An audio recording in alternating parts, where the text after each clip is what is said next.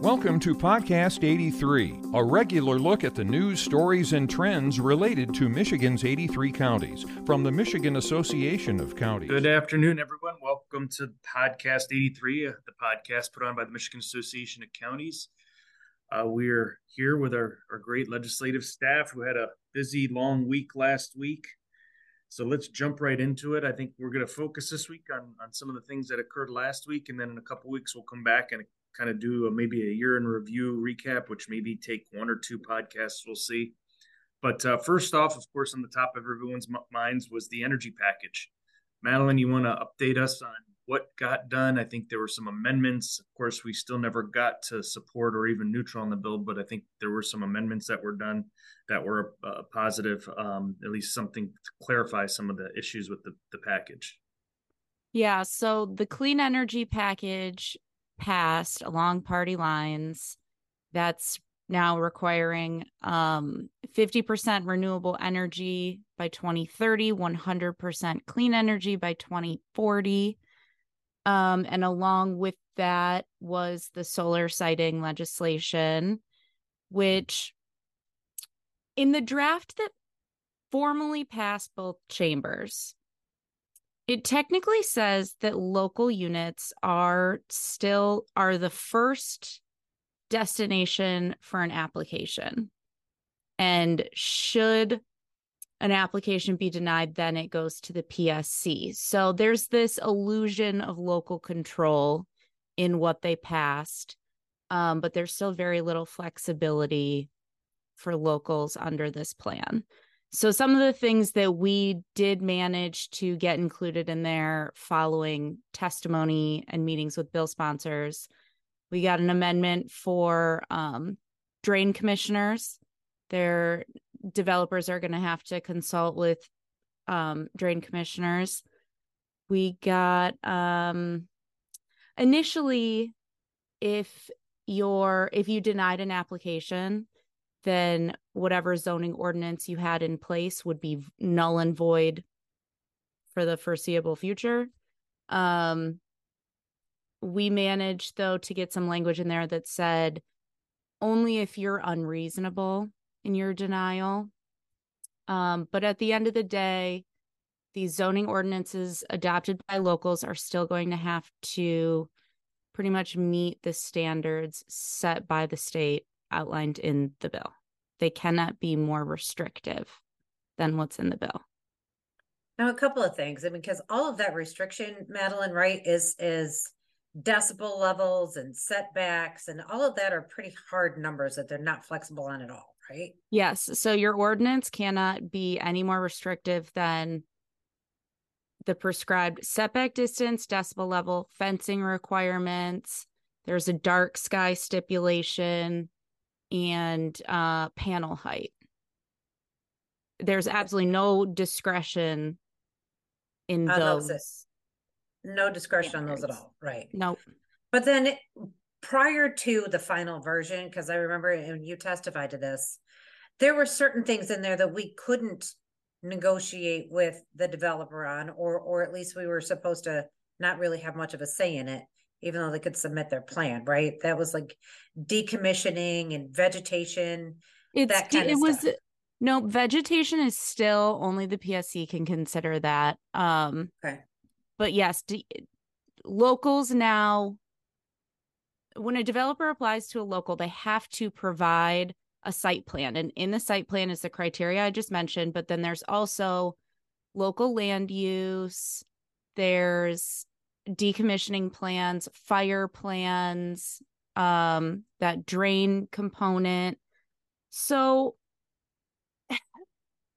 it's still kind of unclear what negotiating power the locals have, but the developer does have to provide that information to a local.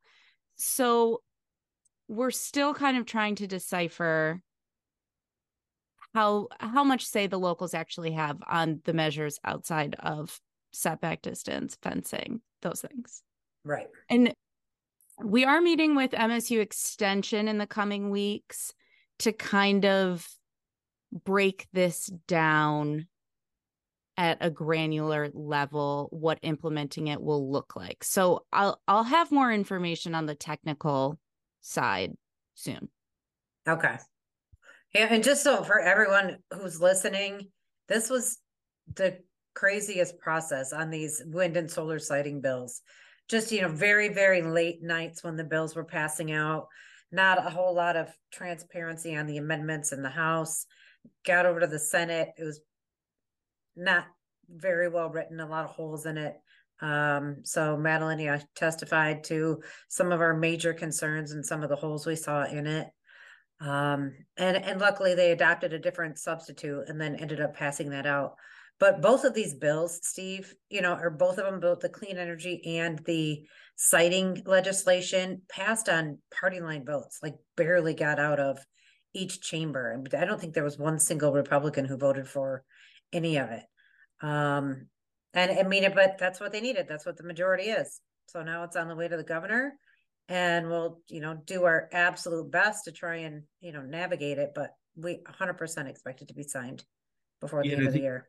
I think back to your point on how it was passed and when it was passed, I think a lot of members voiced that concern and frustration as well on both sides of the aisle, to be honest, on how quickly it moved, the lack of ability to understand the legislation before it was voted on.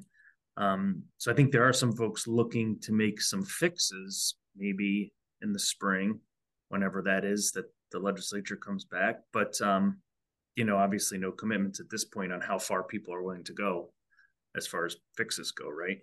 Right. All right. So we'll see, but it doesn't go into effect. Wait, one more point. Yeah. It doesn't go into effect until after a year after it's signed. Right. So there is a little bit of time to monkey around with it. If we do find even more glaring holes. It's just, you have to have the will of the legislature to do it, both chambers and the governor. So we'll see how that falls out. Yeah, good point. Forgot about that component. All right, moving along, Samantha.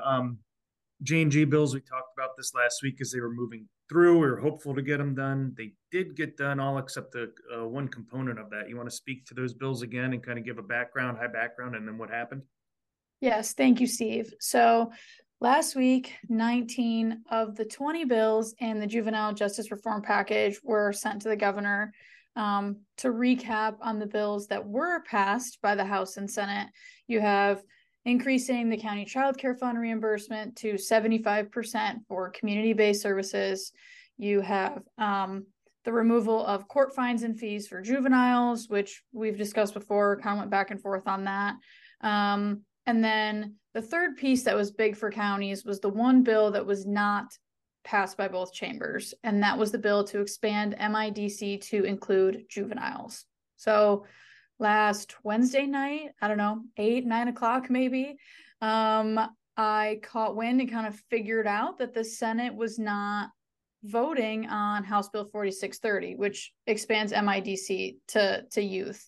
So the reasoning there, as far as I know, is the state budget office has concerns around obligating additional dollars in future fiscal years and what that means for future budgets. And I think there was maybe some reluctance to do so. And with that, they put that bill on hold. The rest of the package moved forward. I don't think there's an appetite to vote that out next year. Never say never. Maybe a 2024 lame duck bill that gets passed. But at this time, everything I've ever said about expanding MIDC to juveniles, we don't have to consider it for now. I mean, all the work we did, changing what the disbursement model looked like and funding to locals for that expansion, everything with MIDC will stay as is. I kind of don't blame them.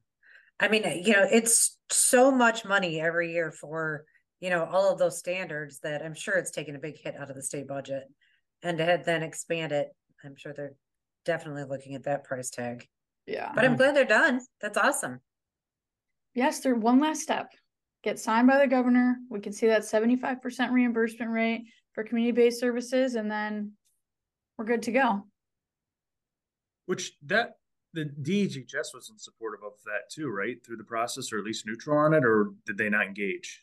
On the child care fund piece? The reimbursement, yeah. They didn't really engage. I mean, internally, right? Like we had meetings with them on what that would look like for counties, but as far as throughout the legislative process, they didn't weigh in, as far as I know, or engage with us on it. That's good. Well, it's interesting to see that they're, maybe an indicator of what's to come in future budgets if we're starting to get concerned now on obligating funds, as we move into a new budget cycle again at the beginning of the year, of course, and we'll talk a little bit more about what that maybe looks like here in a minute. But Deena, you want to talk real quickly about a couple bills that did move but did not get passed out. Still active bills, of course, even though they went sine die. Any bill that's been introduced will be available to progress through the process till the end of next year, which is the end of the legislative session. So those bills are still around, but these bills didn't actually pass both chambers. So they're not headed to the governor, but they are sitting in the Senate at this point. Yes. So those are the two different trust fund bills that we've talked about for quite a while. First is the revenue sharing trust fund legislation that we've talked about, which would carve out a portion of the state sales tax for us for our revenue sharing every year, and then have the legislature appropriate it out. We absolutely prefer that method because it gives us the ability to kind of grow, and then that money is in there in its own little separate pot, and it makes it harder for the legislature to cut our revenue sharing. But the legislature has said for the entire year this year, ever since Mayor Duggan came up with this idea for a public safety trust fund, so it's a crime and violence prevention fund. Again, a carve out of the state sales tax. The legislature has said that they want to run them together, that they want to run both trust funds at the same time. Well, our revenue sharing trust fund bills passed out of the House 106-4, which was awesome, and went over to the Senate. But the public safety bills, kind of lagged behind. We weren't sure that they were going to get the language right, if they were going to get enough votes for it. There was a lot of criticism about how much money was going to go to the cities, as opposed to more outstate Michigan. We engaged in the battle a little bit, trying to advocate for funds to go to the county because we do all kinds of public safety. At the end of the day, a little bit goes to the county if, it's for those areas that really don't have their own police department. But the funds are dispersed out based on your level of violent crime. And so, I think that across the state, it's going to be a lot less for, mostly outstate and more money for city police departments that are really tackling violent crime across the state. But needless to say, both bills are now over in the Senate, and that's great. They want to run them together. We're 100% about it.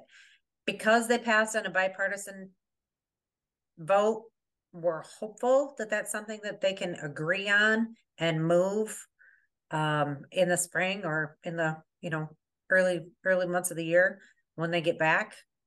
We'll see. You're muted, Steve. I know you're going to do the transition to what does this next legislature look like, right? Yeah, sorry. Forgot to unmute myself there.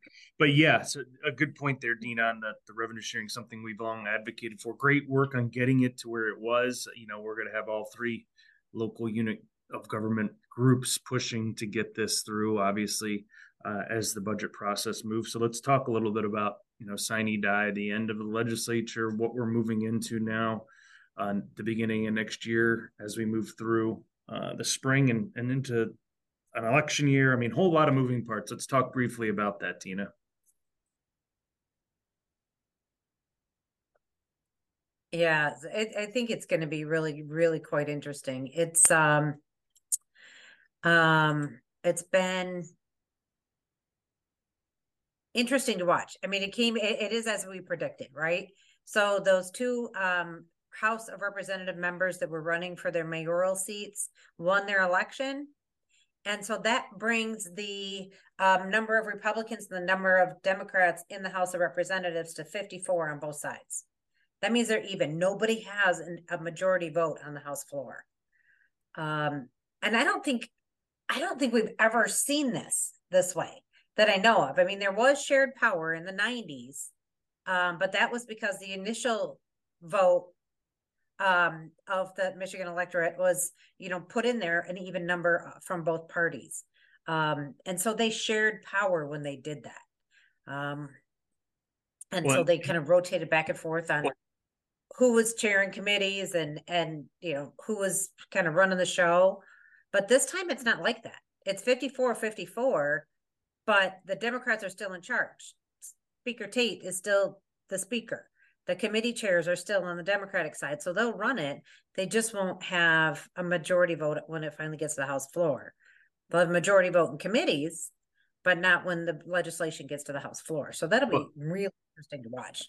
And two-person majorities in all committees, right? I mean, there's a two-person Dem majority in committees, so they can still get committee work done when they, open up session again after January 10th is essentially when they have to come back to session.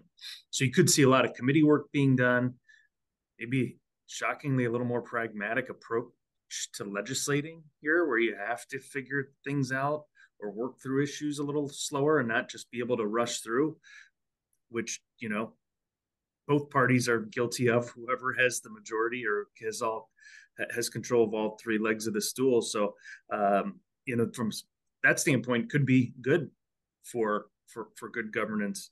But potentially looking at this setup until when? May, right?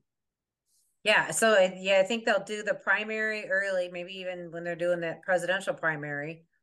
They'll do those House seat primaries, and then the general probably, May. So they may not have, enough votes to move everything off the House floor until May. Depends on how well the two sides play with each other, but it'll be interesting to watch.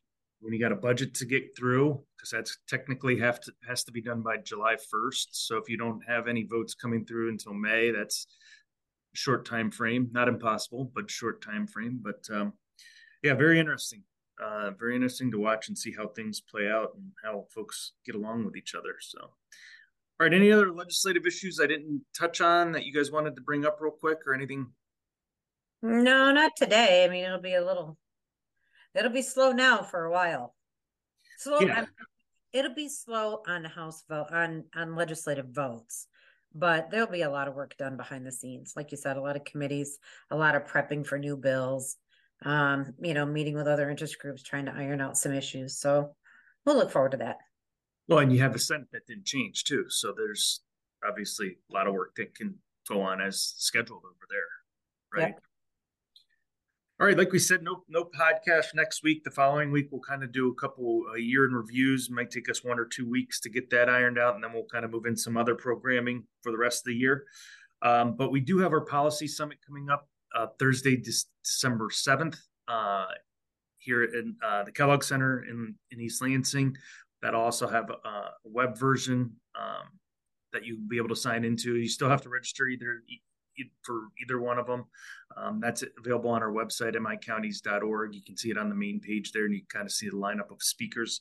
I think we have over 50 or 60 attendees already registered, so good turnout for that. Just kind of a one-day quick training session on some issues for folks. So with that, if we don't have anything else, thanks, everyone, and have a great week and a great Thanksgiving, everyone. Take care. Thank you for listening to today's episode of Podcast 83.